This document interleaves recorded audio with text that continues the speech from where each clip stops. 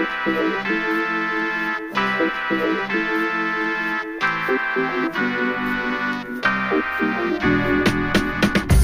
guys, super grateful to you all for tuning in and joining us on this journey to grow soccer in the US. You're the reason we keep on doing it. So a few of you have asked how you can support a podcast, and we thank you for that. So today we're shouting out Buy Me a Coffee. It's a platform that makes it so easy to give us a little digital thank you. You just go over to Buy Me a Coffee page, which is buymeacoffee.com/DKCUbuildit. That's buymeacoffee.com/DKCUbuildit, all one word. Pick your level and then buy us a coffee. That tip goes straight to us right here at DKCU HQ, and it is a super easy way, hopefully for you guys, to show some direct support and appreciation of this podcast. Look, we know everyone can't buy us a coffee, and that's okay.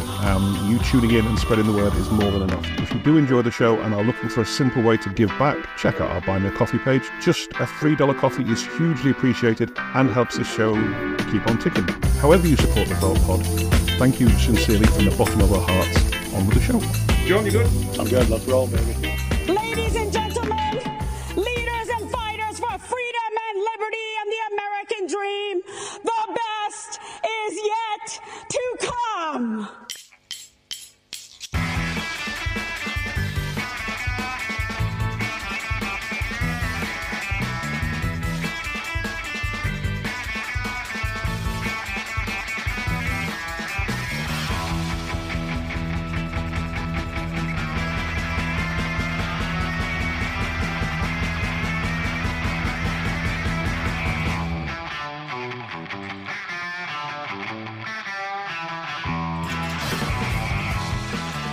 Welcome back to Build It, my friends, the non-league soccer podcast where we speak to non-league soccer people across the country and beyond. With me, as ever, my friend, co-host, club founder, CEO, remarkably younger than me, man about town, dad of 3, etc., John Hall. Hello, John. Hello, buddy. All true, and that's the first time I think you've ever called me your friend before all that other stuff. So I'm absolutely. I might tear up a bit. Give me a few minutes. As we discussed in the preamble, John, I'm feeling reflective right now, so I'll give you friend. And joining us as well, the wonderful smiley face, and it says, according to his, I can't remember where I stole this from. Usually it's from LinkedIn, but I think this came from your actual website. The charismatic host. Charismatic, that's a lot to live up to. The charismatic host of the Bluegrass Soccer Cast, which I found an absolute ball ache to pronounce. When I was pre-recording, I said it like 17 times. Anyway, the charismatic host of the Bluegrass Soccer Cast, with infectious enthusiasm and a light-hearted sense of humour, as opposed to that dark-hearted sense of humour, he engages guests and listeners as he explores everything related to the Kentucky pro, semi, and college soccer scene and much more. Ladies and gentlemen, Jimmie Martin. Hello, Jimmie. Hey, how are you all? Just dandy, thank you, my friend. I'm just so glad he's done with that intro. Right, it went on a bit, didn't it? It was long for the audio listeners. There was a little bit of a speeded up moment there from John. But yeah, no, I have a lot to live up to after that intro. And thanks for reading the parts of our website. A few people have done that before, so thank you. Oh, good. Oh, well, it's a beautiful looking website, and we'll touch on that, and we'll touch on many other things. But really, historically, I put it through ChatGPT, but there wasn't enough to sort of perm for chat. I said, write an intro for Jimmie Martin, and it basically said who. So, yeah. Anyway, Jimmie, my first question. That's all the time we have today, Jimmie. Thanks for coming on, buddy. Yeah, no problem. ChatGPT, it's great. Everyone have a great day. It's been lovely. Tell us about you, Jimmie. Why have you got the soccer podcast? What's your soccer story? What's the cliff notes on Jimmie Martin? So I probably have one of the most non-soccer stories of anybody you're going to have on this show, right? I did not grow up playing. I, in fact, played American football. I was not very good, but I attempted to play, right? I didn't really get into soccer until I saw the 99ers and all of that kind of stuff, like growing up as a kid. So that was like a nice little introduction into it. But I didn't really get into it until the Germany World Cup. And me and one of my friends, we literally printed out little flags and like put it on pencils that we took to each other's house and we're waving around like we were in Germany watching it. We joked that we were going to go to South Africa for that World Cup, but that never happened. We grew up very, very poor, so that was never a reality. But it was fun to talk about. So I got into soccer really, though, in college. I started an intramural club. We started with soccer and then branched to other sports. But shout out to Murray United from Murray, Kentucky. If anybody is keeping that club alive, you're welcome. I did all the work for you in the background. And now you can enjoy my legacy, I guess.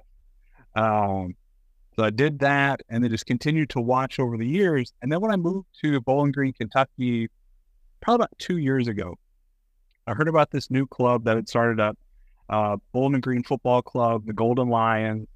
I reached out to them. I was like, hey, I've always wanted to work in sports.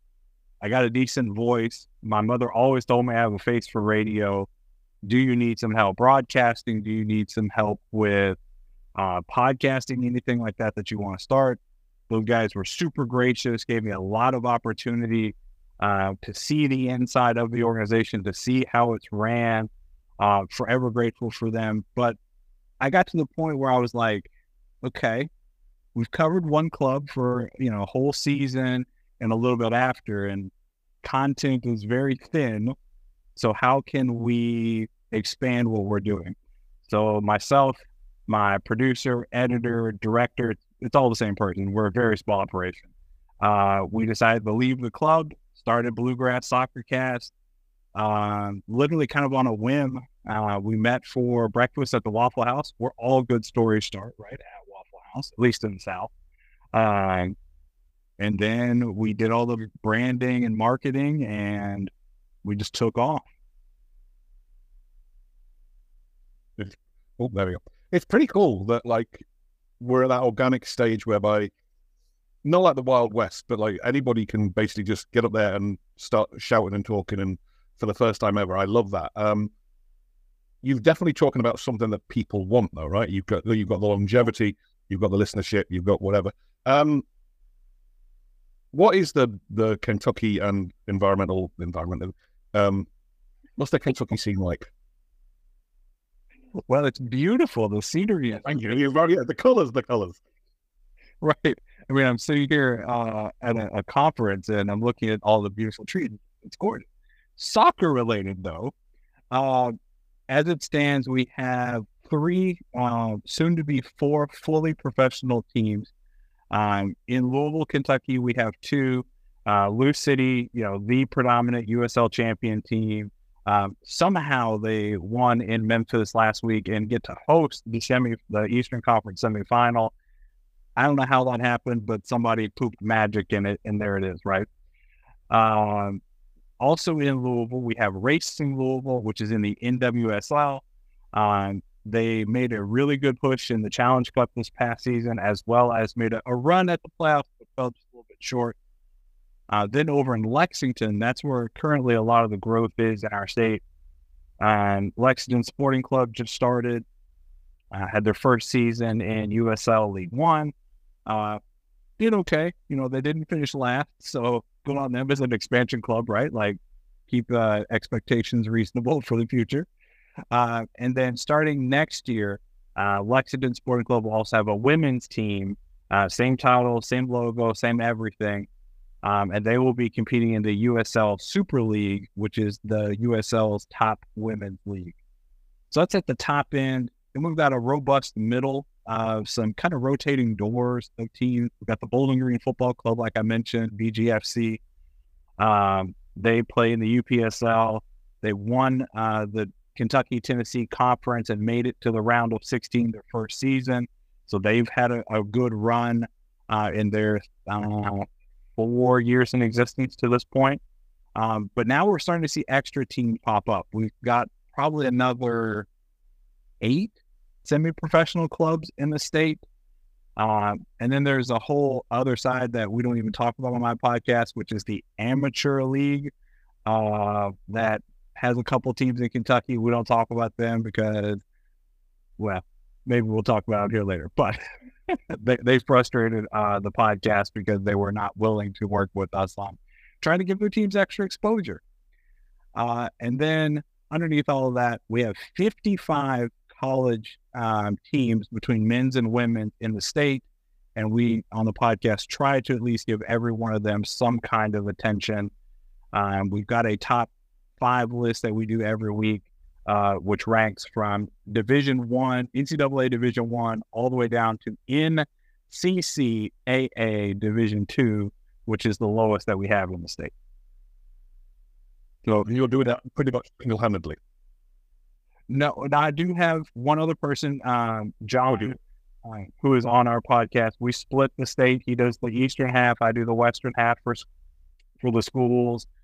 He's a big Lexington fan, so he writes all the stuff for Lexington. I do the stuff for Louisville and Bowling Green and the semi-pro teams.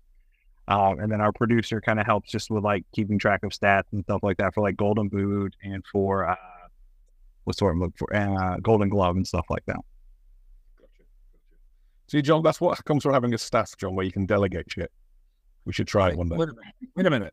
Listen, he's got a John, you've got a John, and we are like light years behind what they're doing.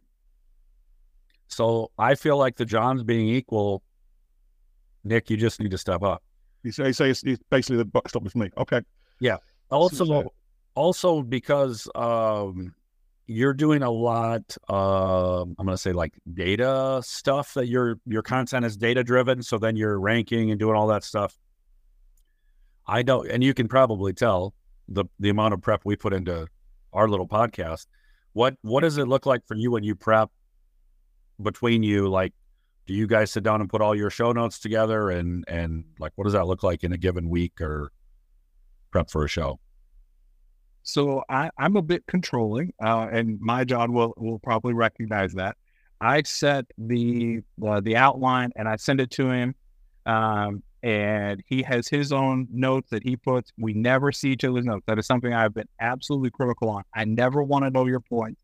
I never want to know your takeaways before the show, because I want it to be a genuine reaction. And I do the same for him. Like, I'm more likely to fly off the hinges and be like, we need to fire this guy for XYZ reason. And John will be like, well, why? I'll be like, well, that's XYZ. And he'll be like, yeah, but, and then we'll have like a great conversation from there. So I set the stage, and then I just let the actors portray whatever comes out. Totally fair. Preparation would be great if we could be bothered, really, John. You're lucky we even looked at your YouTube channel, to be honest. So you mentioned like the pro team, and then there's the you air quotes for the listeners. You would call them semi-pro. John keeps going backwards and forwards with guests about like the nomenclature for that sort of the UPS level and the American market. Have you found a way of describing what it is that those non-pro clubs do that chimes with an audience, that explains it in a way that isn't just, we're not minor league without mascots? Yeah, so I think it's kind of looking at it from a player's experience. That's what we try to talk about it from. Like, we don't have that experience ourselves, but we talk to the players. We give them the opportunity to have a platform to showcase what they do. That's what we try to help them with. So 2 examples of that. When I was with BGFC in the first iteration of the podcast, BGFC Weekly, we had Jansen Wilson, who was a college player who played semi-professional for them, on the show. He took that exposure, the time with the team, the goals, etc., to get a really great transfer experience to Belmont. And as the NIU Huskies, my alma mater for grad school, Belmont is a great school, but NIU did upset Belmont this past weekend, in the men's side at least, so shout out, go Huskies. And then in the past season, we had a player, his name was Will Bryant, and I saw this kid's talent from the first tryouts. And I told the coaches, I told everyone who listened, that kid, that's not Will. That's the Red Dragon. So every time on a broadcast, every time on an episode, when we would mention them, we always talked about the Red Dragon. So it helped him build his legacy, right? He then got to go to Lipscomb University based on his experience with BGFC and so forth. So it was really good to see those kind of players get the experience and the exposure to help them get to the next level. So it's a good point. So, because there's only a couple of ways you can look at it, right? And I always say we are driven, our sustainability is going to be driven by butts and seats and the experience we were able to provide. And certainly winning carries a big part of that, but you have to have people that care first to care about the winning. So the semi-pro term for us is not just player focused. We do try to give them a professional-like experience. You could say semi-pro experience, right? Quality coaching, meals after games, all that kind of stuff. But it's also fan-focused or fan-centric where, we're not doing it like they do at an MLS game, but we're not doing it like we're doing it at the park on Sunday morning, right? It's something in between there. So I use the terms minor league, semi-pro, elite, amateur interchangeably depending on my audience, because I think that's kind of what differentiates, when you're talking to a sponsor, I can't say we're an elite amateur club. What the hell does that mean, right? If I say semi-pro, minor league, they get it because that's American terminology. And still can't believe we haven't adapted a universal standard of what we're going to call these different levels of chaos that we've created. But some of the nuance, right? Like the difference between like being semi-professional and even semi-amateur. Like I've heard some people try to make that argument to me, and I'm like, you're saying the same thing, just different verbs, right? Yeah, I think it's interesting to see, and you can have the same. You can't even clarify a league as that. It really comes down to the clubs, because clubs operate within a league. You have such a disparity in the clubs that operate the most professionally and the ones that do the bare minimum in this. So you can't even say, well, UPSL is a semi-pro league or Midwest Premier League is a semi-pro. It's not even true, because the clubs don't all, the bottom has to be that level. Oh, hey, thanks, Siri. The bottom has to be that level. It can't be somewhere in the middle. The bottom club has to operate at that level. And I don't think that's true of most of us amateur clubs, but that's a soapbox I get from time to time. And let me pick on the UPSL on that exact thing, right? Because there is a bottom, right? Like you have league rules, you have league standards, right? But if no one is holding the teams accountable to those, you don't really have a minimum, right? Like you can say you have to have a working scoreboard, you have to have a running, you have to play the national anthem, et cetera, right? But if no one is holding the teams accountable, then it's useless. Like, why do you even have it written? Yeah, no, I totally agree. That's one of the challenges we have with my work with the Midwest Premier League when I was on the board and dealing with the expansion and stuff still. That's the hard thing, is just to outline for new potential, new partners coming in, and that's what they are. They're partner clubs to us. Here's the expectation. Yeah, I could do all that. And they, and then it comes June 3rd and they've had 3 games and haven't done it once. And you're like, but we were very clear and we had conversations and it was in black and white. And then it's like, well, I can't do all that. Well, these are conversations we should have had 7 months ago. But speaking of all that, so in your neck of the woods down there, what clubs reach out to you as maybe like I'm going to say best run professional, like on that scale we're talking about? Which ones like check those boxes for you in Kentucky? Obviously the big 3, right? Lexington Sporting Club, Lou City, and Racingville. Yeah, like top notch. Like they do the best that they can within their city and within the Commonwealth to be the best. When you look at the semi-professional level, there are a lot of challenges, very similar to, John, what you were talking about there, of like getting sponsorship. So without naming teams, because I have a decent amount of knowledge, there are at least 3 teams within this state that I know of at the semi-pro level that may or may not happen this year because of funding. One of them is confirmed by the UPSL that they're coming, but even I'm still skeptical of them because they don't have like a front jersey sponsor yet. They don't have any kind of money for transportation. And our conference is growing immensely. Like we literally go from Southern Indiana now all the way down to Southern Tennessee down in Chattanooga. And if you've never made that journey, there's no difference in terrain between the flatness of Southern Indiana and the mountains of Southern Tennessee. Like it's not going to be cheap. It's not easy. And I think leagues have to understand, and in my opinion, the league has to be more picky on who they admit based on that kind of information. Can you afford the long term of this? This can't just be a splash in the pan. You have to have a long-term vision here. Have you, these are all like sort of to me, like very logical things, right? Like you have to have controlled growth.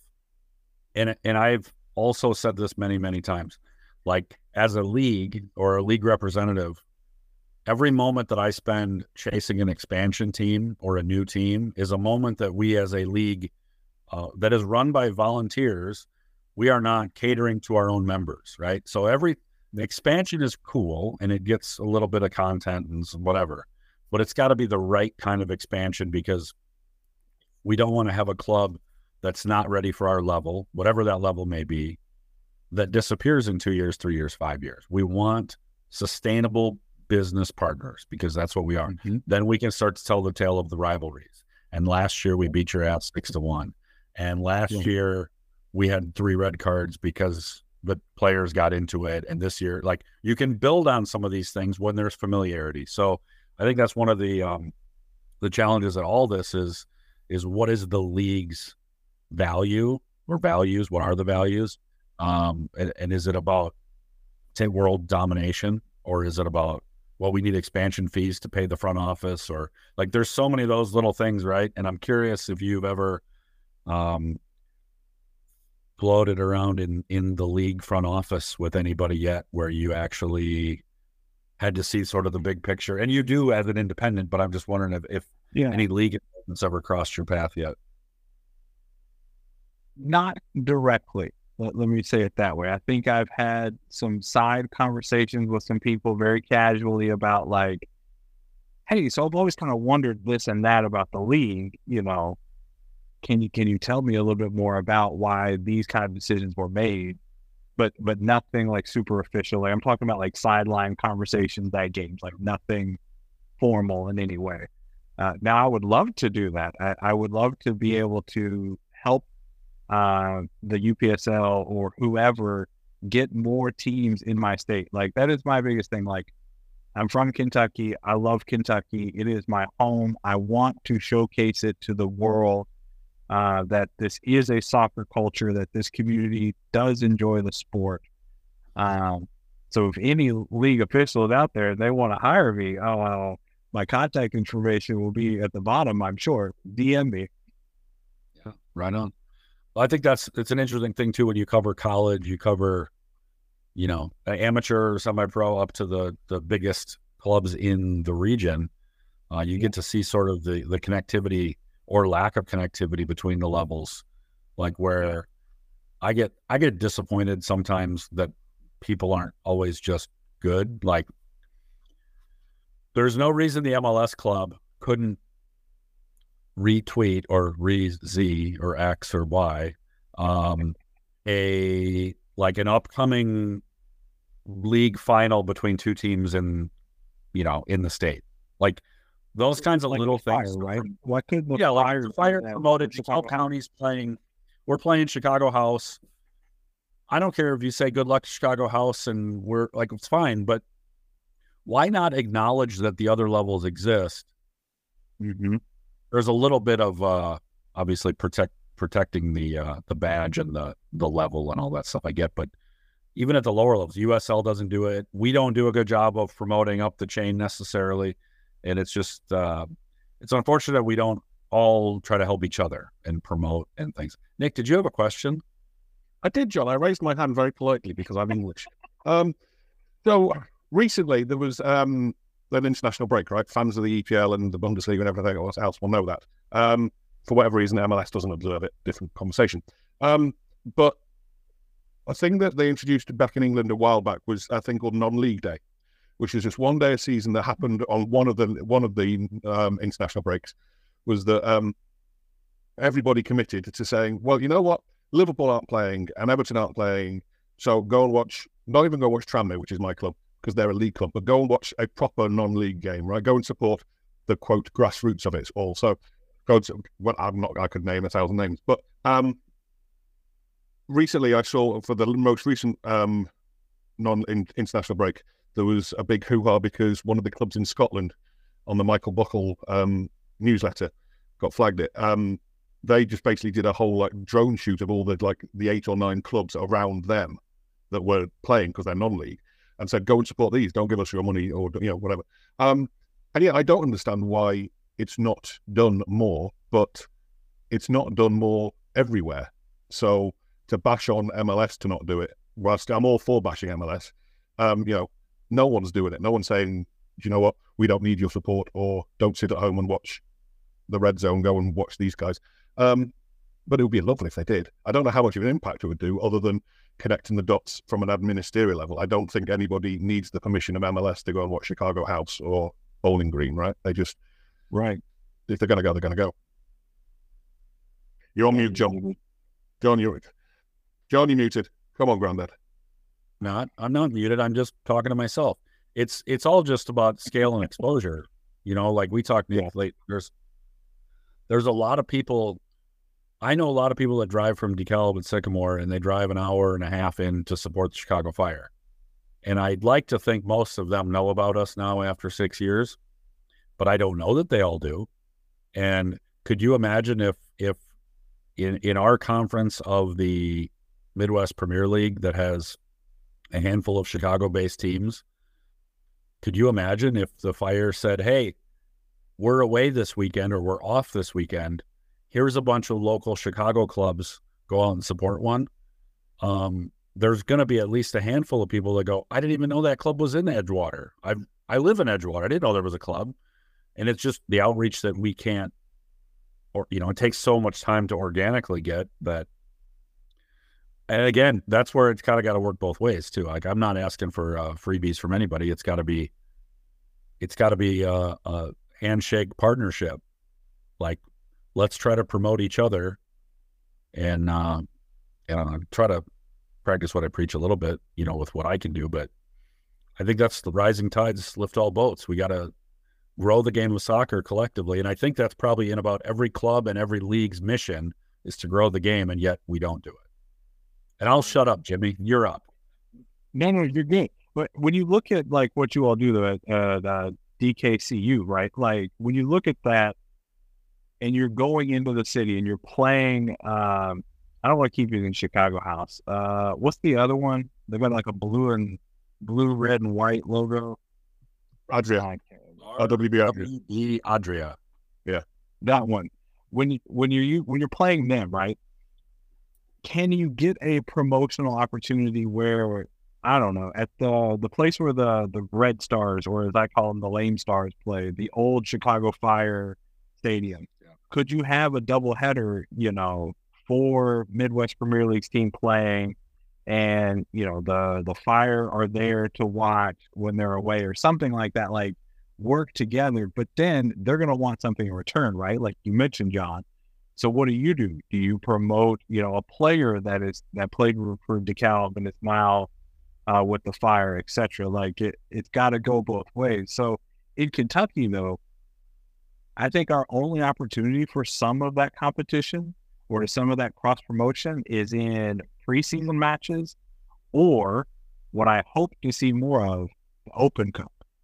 And I know the MLS, for whatever reason, does not give a crap about the Open Cup in any way, shape, form, or fashion. That has been abundantly clear this year. I'm also an Inter Miami fan. So do not have Messi play in that game. And I get it. He was hurt, whatever. His feelings were hurt, maybe. But like, to not have him play in the biggest game of the Open Cup, not on Apple, seems a bit odd, if I'm being honest, right? Like it seems a bit suspicious. So, but in Kentucky, we had 3 teams that made the Open Cup last year. Bowling Green Football Club made it to the second round of the opening phase of the Open Cup, which I didn't even know existed until, this past season. And then Lexington and Louisville joined in at the same time and played each other. Played each other to a great match, 1-0 to Louisville. But it was a downpour, like a 2-hour delay. Lexington was literally playing like fourth game in franchise history, and they only lost by 1. So I think it's in those kind of opportunities that. But so when you're getting into those kind of preseason matches, that's where like Lexington, they played a couple of the colleges earlier in the year, so they got that exposure boost, right?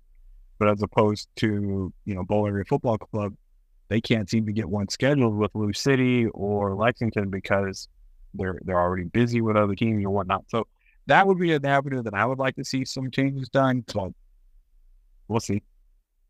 That's the other thing, like us at our level to connect with Chicago Fire is 1,000 times talent-wise, 1,000 times resource-wise, 1,000 times level of play, fan, like all of it. It's like, it's not even close enough to say, let's partner in some way. It's really like, how can we work with USL League One clubs? And there's not that many of those even in the country. So it's like, how do we find the next level up, so to speak, which would be the lowest level professional? And how do we connect there and create a little bit of something, some sort of relationship? And there's not one of those for every amateur club, so that makes it a little trickier, and they don't want to alienate. And it's just a difficult thing to try to connect. And really, it's just about exposure. And again, bringing butts in seats for all parties. Even League One clubs are not run by billionaires. They need 5,000 people or 3,000 people, not 500 people. And creating those relationships on and off the field, player movement's great, but, fan engagement ideas, all that kind of networking that can happen. I mean, there's a ton of benefits to it. And it's kind of interesting. I need to study the geography of the clubs you talked about, just relationship wise, how far apart are they all? But it's interesting too. And it's exciting to hear about all the women's teams, that are having success or starting soon. And like the growth, there's so many different facets of soccer that we can all take advantage of and again, help grow the game. I'm interested. You would just touch on the women's soccer thing there, John. Like, my experience through DeKalb is that once you get past the NWSL, the women's game is a little bit of a free-for-all shit show, for want of a better phraseology. Nobody seems to be in charge. There doesn't seem to be, going back to what you were saying about standards, there doesn't even appear to be people prepared to pick up and be at the bottom. They're like, oh no, the bottom's way above us, we don't care. And it's like, we'll turn up, we won't turn up.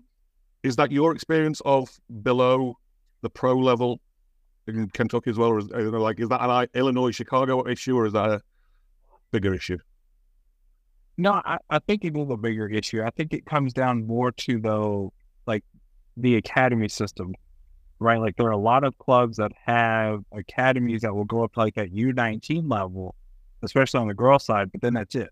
They don't have an avenue outside of college, which is only for a certain set of players, right? Both on talent and, so many other factors, right? Like not everybody can go to college, unfortunately, right? Especially to play. So there has to be opportunity for them when we need more teams.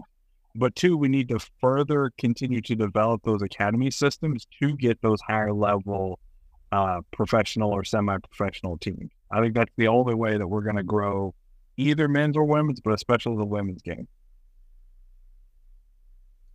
For sure. I guess as a middle-aged fat guy who was never any good at the sport, and going back to what you were saying, Jimmie, about you falling in love with the sport. Like, I have an interest in the playing side from my watching perspective, but in terms of this podcast and in terms of growing the game, I feel like that player pool will always be there. We can enlarge it and we can shrink it and we can connect the dots, but there doesn't appear to be enough people interested in connecting from the admin side. Like everyone's working in their own silos. And again, going back to what John was saying about like the cross promotion of games, is like the league aren't going to promote, because they want to keep it all for themselves. They want to hit the whole chunk of the pie. So how do we bridge those gaps of, or increase the talent pool, but increase that pool of connectivity? Is there a way of doing that? And like, let's be honest and admit them here, right? Like, starting a club is hard. Like, it takes time, effort, money. If you don't have those things from the start, either as a potential owner of a club, or if you're somebody that's having to go out and find sponsorship to fund a club, it's really challenging. And that kind of goes back to the leagues, right? What resources do leagues have to make connections or to help connect maybe two folks in an area that have a similar passion together, right? So how do you put a talent base of people with the money to make a club happen? Like, that's a lot. So when you look at Kentucky, I don't know the viability sponsorship-wise for a lot of clubs. Like, there are a lot of small towns, a lot of college towns in the state that would be, on paper, ideal for, UPSL or maybe even a USL League One kind of team. But without the sponsorship money behind it, it's not going to happen. Yeah, it's really difficult to shoestring, and that's what, again, goes back to sustainability. If you're shoestringing money together every year just to get year to year to year, you're almost so focused on right now that you can't focus on the long term. And right, we've obviously been moderately successful in balancing that. I think trying to figure out, like, we can't look past our skis because we're on the mountain right now, but if we look at our toes, we're not going to see what's ahead, and then we're going to miss opportunities maybe of doing things that we just didn't see. And I think we've been very fortunate with I would say a robust volunteer staff, that we were able to kind of do a bunch of different things. But there's so many clubs just really struggle to, it's that one passionate guy in his basement. Yeah, we're going to do it. It's going to be great, and everybody's going to love it because I love it. And they got some buddies egging them on, and that's good. But it's like, it's not necessarily the thing that's going to make your club something your community can sort of wreck some latch onto, right? Like, really become the heartbeat of the community. And especially as you go farther south, right, you get into even more college football and all the other stuff where market share of entertainment dollars and time, more than anything, is just critical. And sponsors aren't paying for you to have 30 people watch your game. They don't care. Nope. They do not care at all. And you bring up a great point, and something that DeKalb does really well, to brag on you all, that some of the teams here don't. I see you all at community events. Like, you all are constantly at, farmers market, fall festivals, those kind of things. And I don't see that from the clubs here. And I think that is a massive detriment to their success. That is a very prohibitive. I don't understand why any club would not want to be active in their community. I don't care what, I've heard a million excuses. Well, the players got this. Well, the players got that. Well, look, if they want to play and they want to be on this team, and you have the standard, and you put it, even if you have to put it in paper that they have to show up to 2 community events a season, like, that is not that unreasonable, right? Like, yes, people have to work. Yes, people have families and stuff like that. You have to be mindful of that. But I just really struggle with the concept that if you're one of 2, so let's use a different team, Pumas Premier, out in Mayfield or Paducah, whatever town they want to call home that day. They are the only professional, semi-professional sport in the region. They go to some events and they heavily recruit for their academy, but they rarely have their pro teams there. So in my opinion, if you had your pro players there more and you promoted them and you put more energy into making them look and feel like a Wrexham star, that we mentioned, right? Or a Sunderland player, right? it would elevate the quality of the players. It would elevate the quality of the club to where a sponsor would be like, oh, you went from having 30 people, now you're averaging 100 people. All right, here's $500. I'll take a side rail banner, you know? How do you find competition?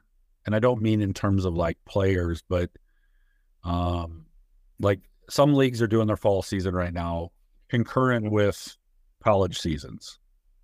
So there's, just like we talked about with promotion up and down the pro levels and amateur levels, but do you see a lot of collaboration between college programs and some of these smaller local clubs? Do some of them work well together? Yeah, I think a lot of the colleges here want their players playing more, right? Like you want them to stay engaged with the sport and to stay in shape. Because if you're playing in the spring or even a summer league, right? Like your players are going to come in for the fall season already in shape. Now, there is a small negative to that if they get injured, right? So as a club, you have to keep that in mind of, do I want to keep a good relationship with that college and that coach? Or do I want to push a player to play in a game that they were kind of 50-50 on, right? But down here, it is a great, healthy culture. All of the semi-professional teams have rosters of players in the entire region. I know that some clubs will have like a 5 or 6 hour radius from their location to start recruiting from. And they'll reach out to top keepers, top scorers, defensive players, etc. Invite them to tryouts. And those tryouts is where you can really kind of judge, is somebody serious about it? Do they have the talent, etc., to make it happen?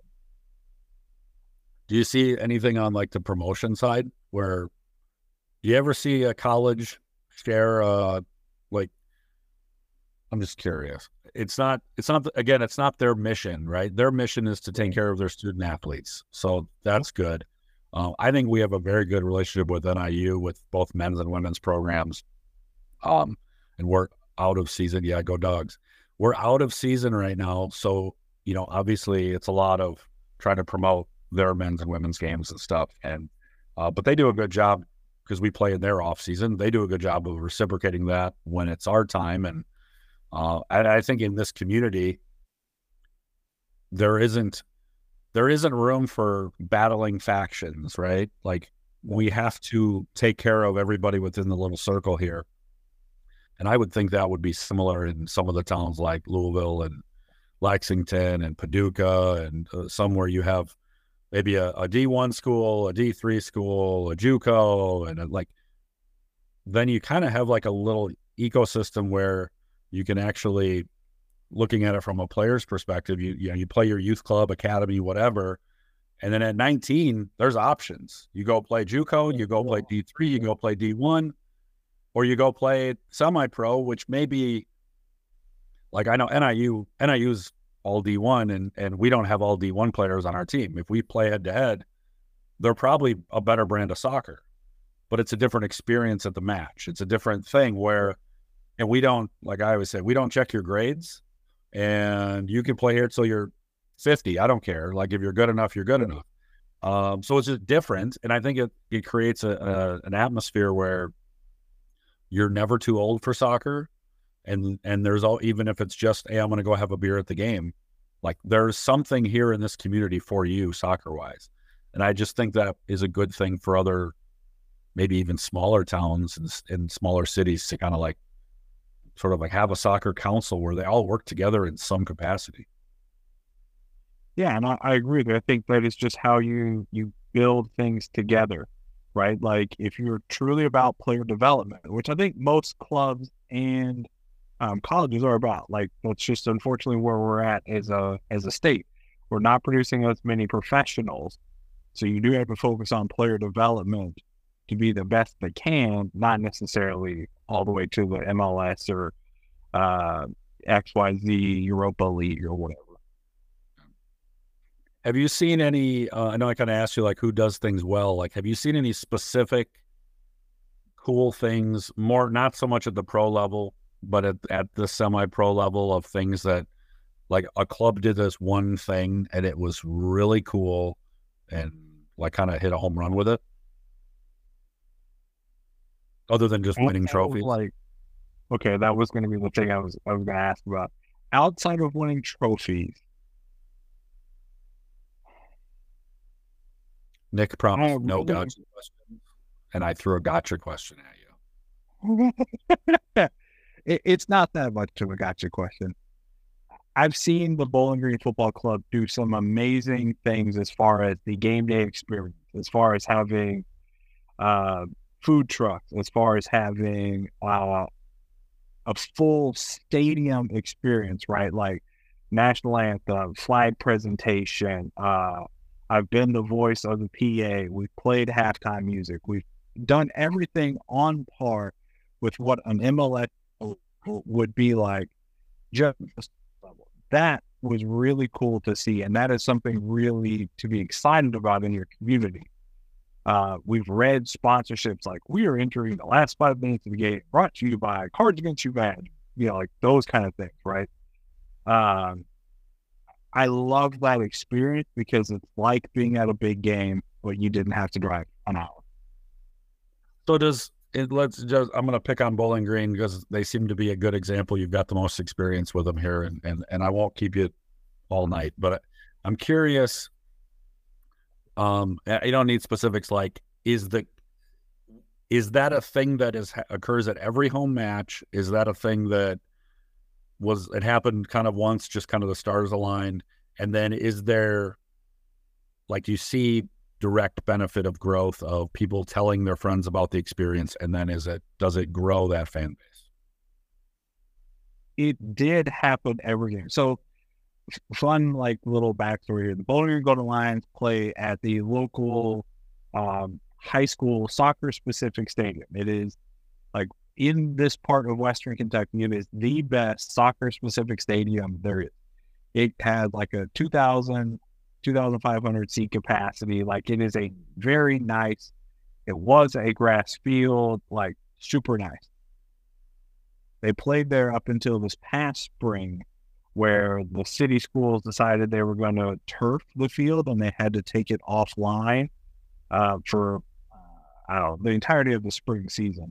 So they had to go play at a local park, and trying to replicate an in-stadium experience when you have no power outlet, no internet, nothing. We had lights, that was it, and a field with lines on it. Sometimes I don't even think the lines were straight because we had an official walk the lines one time, and I had to go get the spray paint. It'd be like, the lines actually a little bit further over. So it's very difficult to do that. Now, from my understanding, they're going to be back in that high school stadium this spring. But, I don't know, by being gone for a year, did they lose the market? Because, it was moved from the east side of town to the west side of the town. And we actually had really good attendance. By the last day, we were probably having 100, 150 people there, which was on par with what we were getting at the high school stadium. So it's interesting to see who is on what side of town, who's going to show up and stuff like that. Because you have to think about that. Like, if you're like Lexington Sporting Club, they're building their brand new stadium. And it's on a part of town that's on the very edge of what most people would call like Lexington proper. But if you're on the north side of town, it's going to take you all 20 minutes to get there, and you're not going to leave the city. So who's going to be able to get to the stadium, I think, is a key part in where you play. For you guys in DeKalb, like, NIU is pretty central to the city. Sycamore takes a little bit further, but it's still not bad. Yeah. No, it's a big thing too when you're forming a club and making these decisions. It's all those things that you think like, hey, I found a field. Well, okay, but right. Is it right geographically?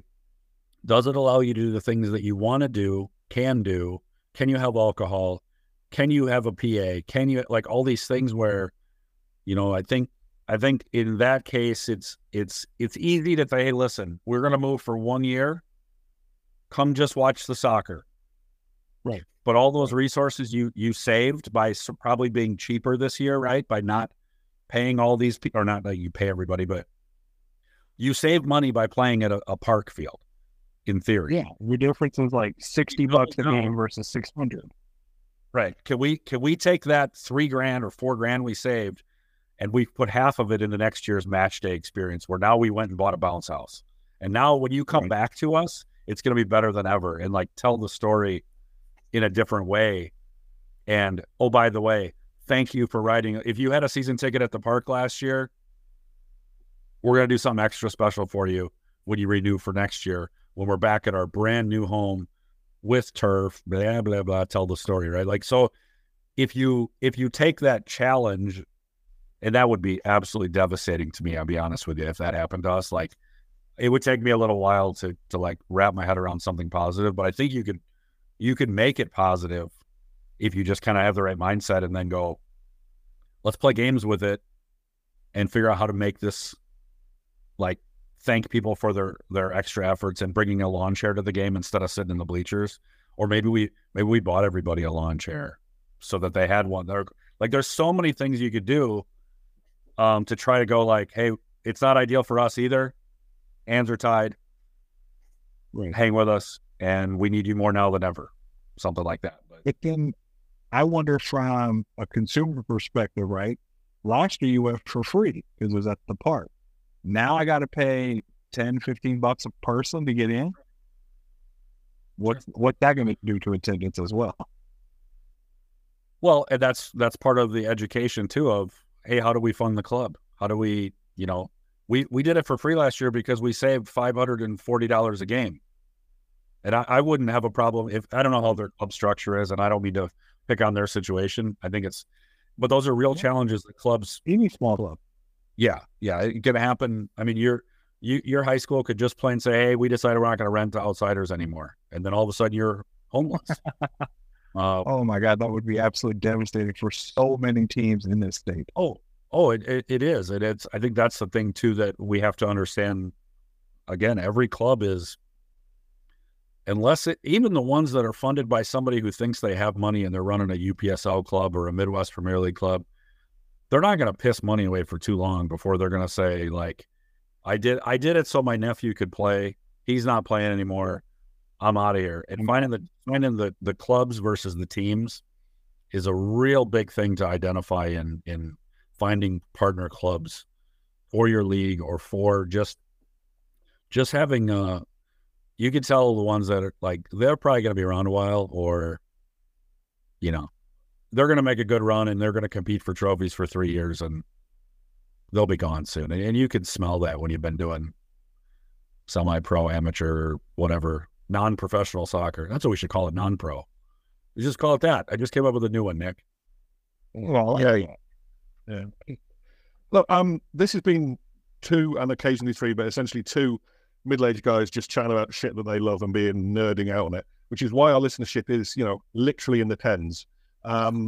So let's say, well, Nick, thanks for listening 10 times to each show that we record. Exactly. I'll just play in the background this time. We haven't really touched on the podcast at all, Jimmie, for which I apologize, because I wanted you to come on just so you could big it up. How do you get the word out about your offering? Like, are you just telling people? Have you got a social media game? How do people find out about you? Yeah, so I think it is a game, right? Like, how do you broadcast that you have something that is of value, right?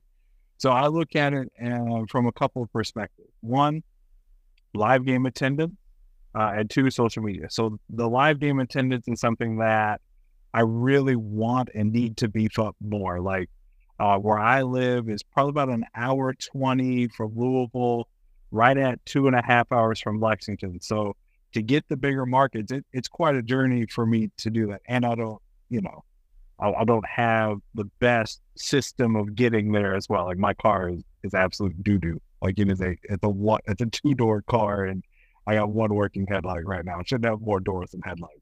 But anyway, that's a different story for another day. We have a Buy Me Coffee account on my website. Go there. If you'd like to donate so I can have a better car to go to other things. Well, that's how you do a plug, guys, just so you know.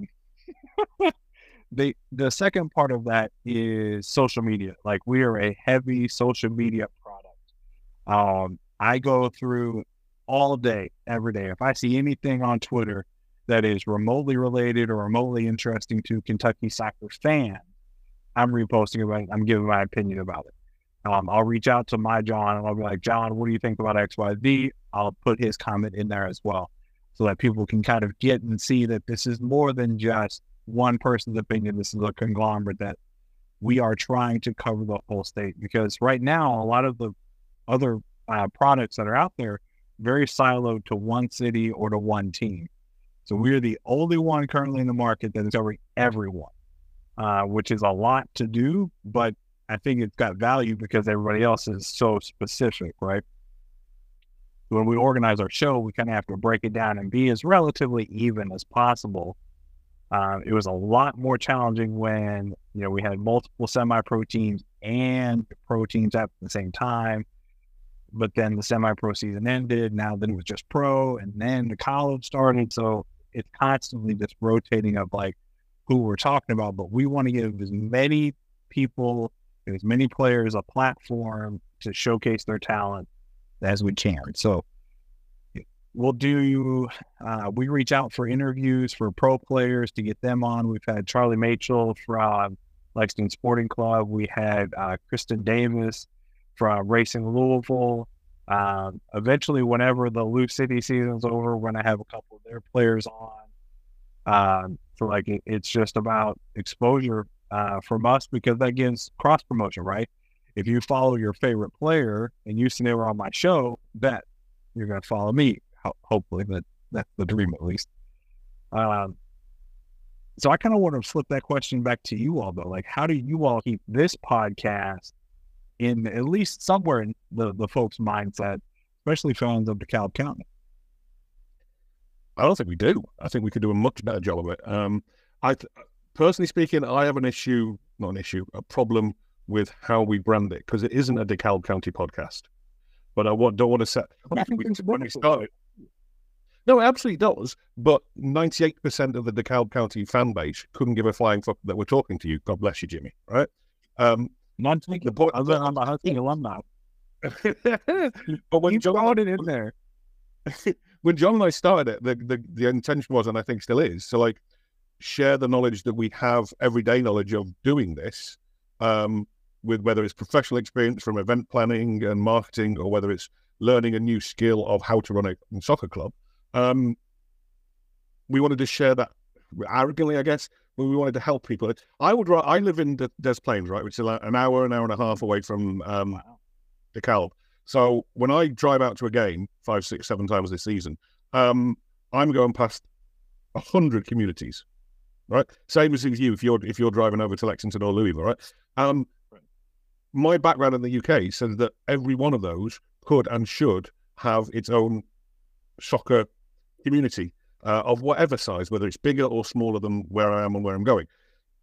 That's what I want. That's how we build the rivalries, and that's how we build the longevity in the sport. To me, it's a grassroots upwards thing rather than an MLS down thing. And so when we were doing this podcast, we wanted to talk to the people who thought, do you know what? I can't be bothered going to the Fire anymore. I can't be bothered driving 2 hours to Lexington. I want something in my own backyard.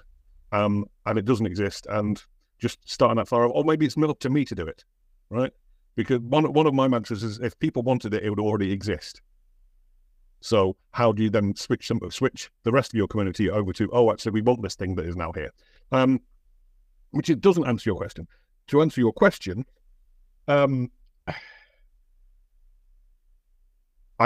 we do the social media thing, and that's pretty much it. I think we have a club startup packet that we push every now and again. $50 available on our website right now. Invaluable information, but half price it is actually $50. But we don't push that. We don't push this. We just sort of, I think we believe in it organically, which is the worst way to do it. But I don't want it to be a DeKalb product, because that if we spend half our week pushing this interview with you, that then the value of our DeKalb posts gets diluted.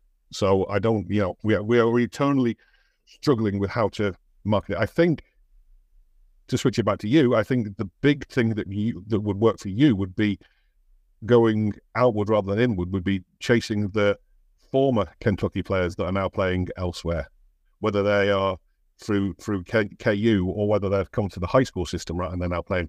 And they don't have to be local, they don't have to be national, they could be playing in Indonesia, all that matters. But there's enough of a soccer base there that those players exist that you could tap into for sure. And if you look at somebody like Josh Blinder, he played for Lou City, from Louisville, now with Benfica. I think he's up to the A team. He at least started with the B team. I think he's now up with the A team. We have reached out before. Didn't get to hear back from Benfica. I don't know why. No, for sure. I can't imagine that you're not top of his radar. But like, we've had players come through our system that are now playing like a third division in Poland and Costa Rica and stuff like that. Right? They're the guys that if you can find that ball to keep on pushing, that's where you get the alumni tag in, right? Of like former Kentucky high school alumni now playing in Poland, and all of a sudden you've got the Kentucky high school people listening to it. Right. But again, I don't. Where our off season is going to go. Like we're working on those plans now, booking multiple interviews, kind of like this, just to be like, okay, you were a star here back in the '90s. What was your journey like to where you are now as the coach at XYZ college or high school? For sure. Like almost the current crop pool is finite, right? There's only so many players that are currently playing that came through, whereas you've got people that came through in the 30s and the 40s and the 50s and whatever. So I don't need to tell you, you know how to do it. It's your podcast, market it however the hell you want. Go on, John. I think that there's two things there. Like, I think just one idea though, you could probably get, which would be kind of an interesting different spin, is I don't know the supporter groups. Go get the head of every supporter group on. If you have, maybe you have, but like, let them tell the tale of why soccer is the beautiful game and why they give up their weekends and travel on the road. And like, I think that is kind of a cool angle that it doesn't work for us because kind of the mission, as Nick said, our mission is summed up in community in every club. So what information can we share to help you start or support the club you already have? And, or I'm already running a club and it's struggling.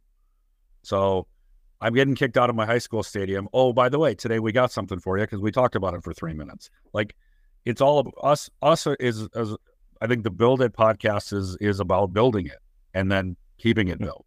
So like, it's a little more direct what the story and the things we're trying to talk about. That's why I keep asking them. Now that I don't care what the pros do, but I can't afford to do what they do anyway, so it doesn't matter. So I always kind of like, who does it well at this level? What can we learn from? And that's the other reason I think Nick and I have indirect benefit has been making new friends across the globe doing this, and also like taking notes and going, well, there's one idea we can try next season. Or there's one, hey, they did a Halloween party. Let's do a Halloween party next year. I mean, any little thing that can come out of these kind of conversations, and in a podcast, you get to talk and record it. And I don't have the time and you don't have the car for us to meet halfway and have a beer, right? So it's a good way for us to stay connected outside of our own circle with people that are either already doing it, want to do it, or used to do it, and then be able to share those experiences. And hopefully we inspire somebody to start a club or make their club better and, hang around an extra year or 2 or 10. And I was going to ask you, it was actually the first thing I wrote down when you were doing your intro, was just how have you been able to monetize your podcasting efforts? Because it does take time, especially when you prep like you do, not like we do. Before I answer that, I want to go back to Nick, something you said about getting like the supporter section, right? Like John, who's on our show, he is actually the secretary of the Railbirds from Lexington Sporting Club. So we get that every week from his perspective in the stand. He has his media passes and stuff, but like also as an ultra fan, as somebody who's really there to support the team, we get that immediate insight. We've had a couple of people from Louisville who are kind of connected to the supporter section, but there's some like drama that's happened over the last like 2 years where the supporter section is split. Now they have trouble filling the supporter section with Blue City, so it kind of got convoluted. But John, to your question about monetization, yeah, great. I would love to make $1 off of this podcast, because it is not making money right now. It is, in fact, losing money. The platform that we use to stream, we have to pay for.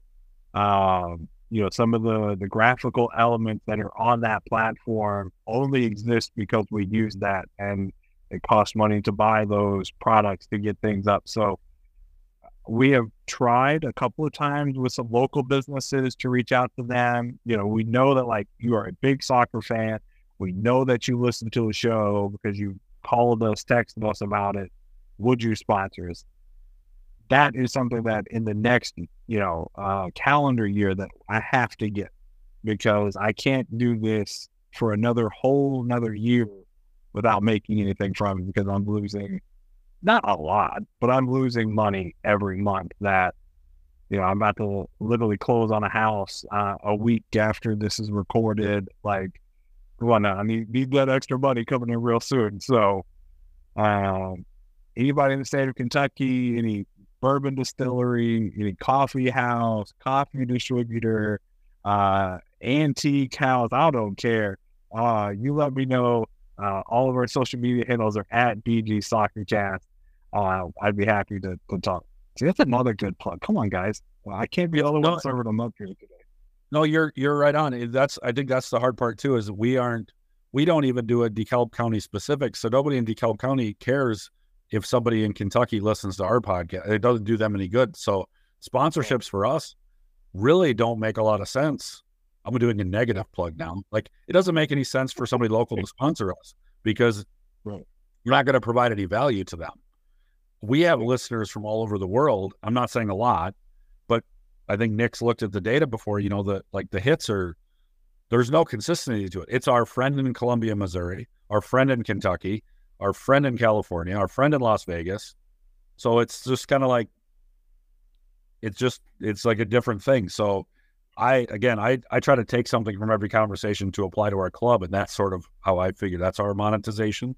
I can do something to help the community. We monetizing podcasts. I guess we need to start asking everybody that has a podcast how they do it, because there's got to be a better way than. I don't think there is. Honestly, I think if you're getting into this gig to monetize it, you've got to either come from money, or you're deluded. All right, like we're not involved in soccer to the money, so why would therefore be money in podding about it? I don't think there is. I think it's just got to be a labor of love, and if you can cover your costs on a week-to-week basis, great. As we said right at the beginning, Jimmie, your production values are far outstrip ours, and you can tell just by looking and listening. But that's where we make our savings, right? You're prepared to put money into it and swallow that loss. We're not, and it's horses for courses. There's no right or wrong. It's just like, if you want to monetize it, then you've got to be a completely different product, right? It's got to go behind the subscription, and then you might get 6 if you're lucky. So anyway, we felt like we will never charge for our content. Like, I know the value of my content, especially right now. Like, I know what it is truly worth, and it is not worth putting behind a paywall. Like, I would literally lose every single fan. Like, I love our supporters, but 10 is better than 0. So absolutely. It's just 10. If you were in a pub and 10 people were listening to you, then you'd think you were onto a good thing. So usually no matter how core of it. Yeah, absolutely. Look, gentlemen, I am very conscious of time.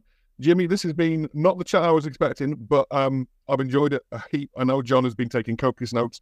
I hope it's been of some benefit to you. But if it hasn't, I apologize for wasting an hour and a half of your time. I hope the conference didn't miss you too greatly. Where can people find? You literally coming into Europe is like leftovers. Yeah. I'm gonna have to edit that out. I might leave it in just for the rustic feel. But how often does the Bluegrass appear in people's streams? Are you weekly? Are you bi-weekly? What? So we actually do live streams twice a week, every Monday and Wednesday, 7 p.m. Eastern, 8 p.m. 7 p.m. Central, 8 p.m. Eastern time, live on YouTube and on Twitter/X. So make sure that you follow us on either of those platforms, and on our Instagram and TikTok. All handles are the same, at BG Soccercast. BG for Bluegrass, obviously. and for Bowling Green, which is relevant. Covered all bases. John, anything last to Yeah, Dick, I don't know if we picked up on it in an hour and a half, but would you make sure to note in the show notes that he is an NIU alumni as well, please? Because I just want to, I want to tag Come on, the Huskies. So, yeah, hey, I appreciate it. I don't even know the song, so I just believe you. But Jimmie, it's nice meeting you. I appreciate the chat. I think it's cool that there's people that are passionate about the game, even if we're not actively playing and doing those things. I think it's cool that people care enough to cover it, care enough to even sometimes lose a few bucks doing it because of just kind of how much they enjoy what the sport brings. So thanks for hanging out with us today. And if my wife is listening, it's not a lot of money, I swear. We'll talk about it later.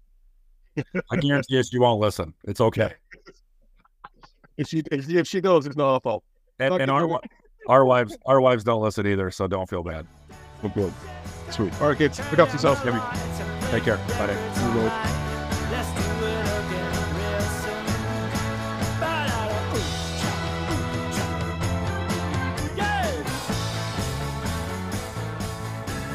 You dream of starting a community-focused soccer club? Are you intimidated by all the legal paperwork and red tape? Well, dream no longer. Introducing the Club Startup Packet from DKCU, your all-in-one guide to forming a successful soccer club in your own community. This comprehensive packet gives you everything you need to handle the administrative side of launching a new club. Just follow our proven templates to write your business plan, incorporate your entity, gain tax-exempt status, secure field use, and much, much more. No need to reinvent the wheel on filings and policies. Our documentation distills years of experience into easy-to-customize templates. Simply plug in your local details and turn your dream into a reality. Grab your administration packet today at dkcunited.com and support independent soccer media in the process. The Club Startup Packet will take you from soccer passion project to fully operational club. Don't just dream it, do it.